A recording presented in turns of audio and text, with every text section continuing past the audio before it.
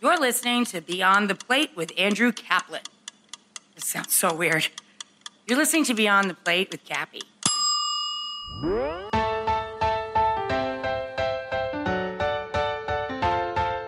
Hey everyone, this is Cappy, and you're listening to Just the Plate, a production of Beyond the Plate.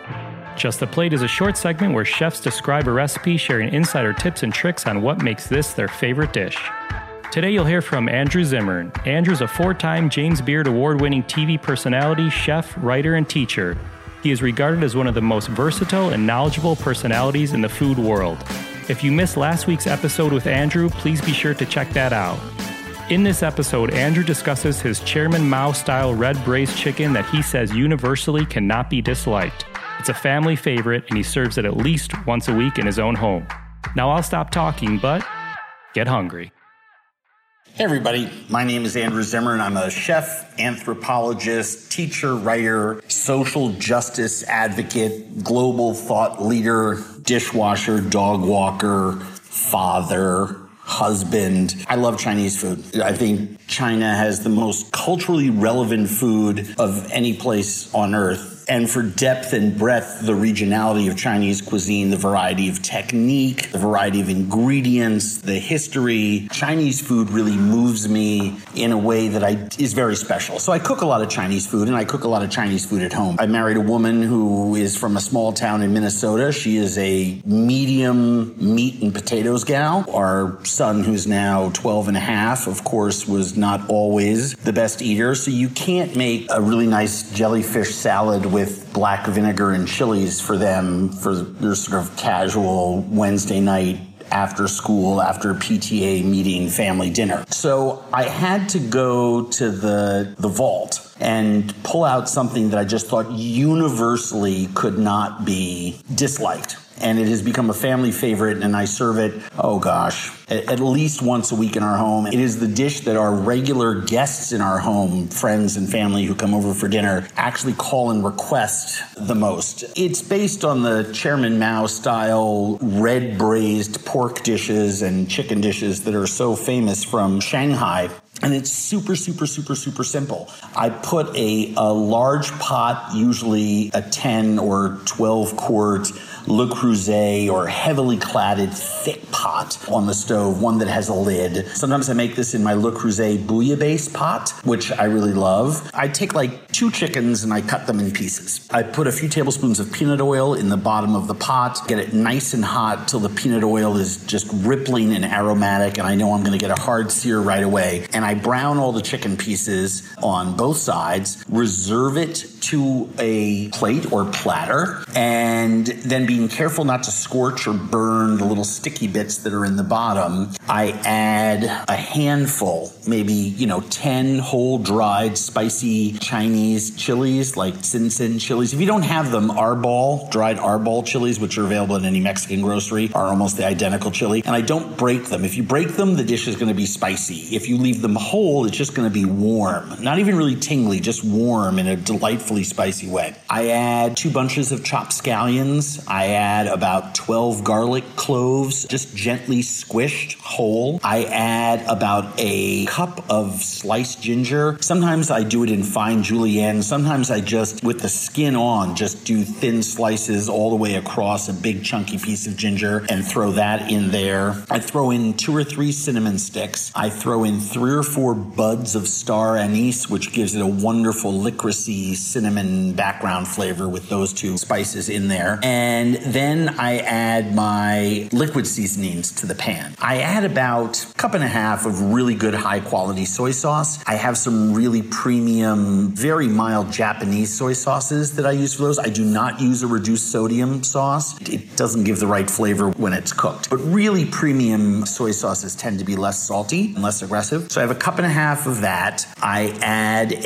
about a half cup of oyster sauce, a half cup of hoisin sauce. I add like 2 cups of brown sugar. I add 0.750 liters, standard wine bottle size, of really premium Chinese rice wine. Now, that's a hard thing for a lot of people to source. When I find it in New York, I buy a case at a time and bring it home with me. But sake is a fantastic substitute. So just a good bottle of premium sake, and some of the name brands are great to cook with. So don't be afraid of using Gekikan or some of the other ones. But of course, the better the sake, the better the dish will turn out. So I throw a bottle of that in there. I throw in about 1.5 cups of mirin, a 1/2 cup of Worcestershire sauce, which I added sort of recently as a sort of a balancing act when I found this Worcestershire sauce called Colonel Pabst, and it's naturally fermented using beer, and it is so addictively delicious. Shameless plug, we sell it on my website, andrewzimmern.com, but you can find it in stores as well.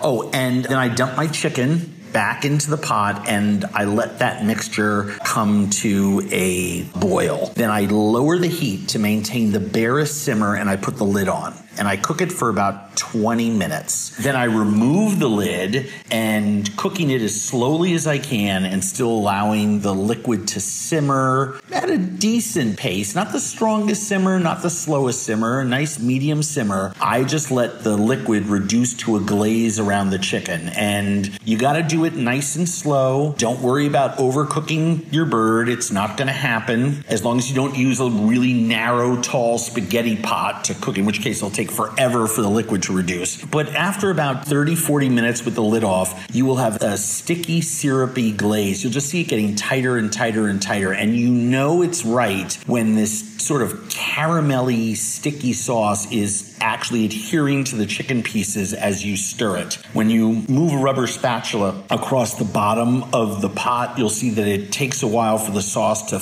collect back into the center because it's got enough body. And at that point, I just dump the contents of that pot into a bowl. So I've got all the solids in the sauce. For people who like spicy food, you let them take one of those whole braised chilies and break it open in their dish, and it'll make it much hotter. The ginger is edible, the garlic is edible, the scallions are edible. If I'm a nice guy, I'll discard the cinnamon sticks and the star anise so that no one bites down on them unintentionally. And I serve the dish with a huge pot of white rice because this sauce and the chicken with white rice is like blow your mind good. And usually with it, I'll do a wok tossed or sauteed pea tips and baby bok choy, maybe with some fermented Chinese black beans and maybe a little bit of chili in it. I'll do grilled broccoli rabe. I'll do steamed snow peas that I dress with a really simple Chinese vinaigrette with rice wine vinegar or black Chinese vinegar. I mean, put lots of vegetables around the table. With this dish, sometimes what I'll do is I'll just oven roast carrots with honey and sesame seeds and put those out at room temperature. Hot steamed snow peas just dressed with a little black vinegar and salt. As many vegetables as you can put around this, the better. And then for dessert, it's usually some sort of Asian-inspired ice cream because the kid loves ice cream. So lychee ice cream, coconut sorbet, things like that are really fun to serve with it. It's an easy, I know it sounds complex, but the vegetable dishes are simple to do. The chicken, once you've made it once or twice, it's foolproof. There are recipes for lots of Chinese food like this. I think this recipe itself, a version of it, may be on my website as well. But I hope you enjoy it as much as our family does. That's for sure.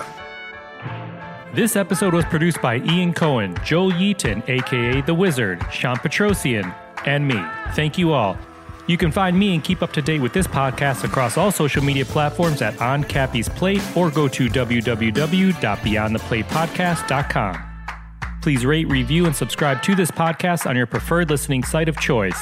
Thank you for listening to Just the Plate, a production of Beyond the Plate. I'm Cappy.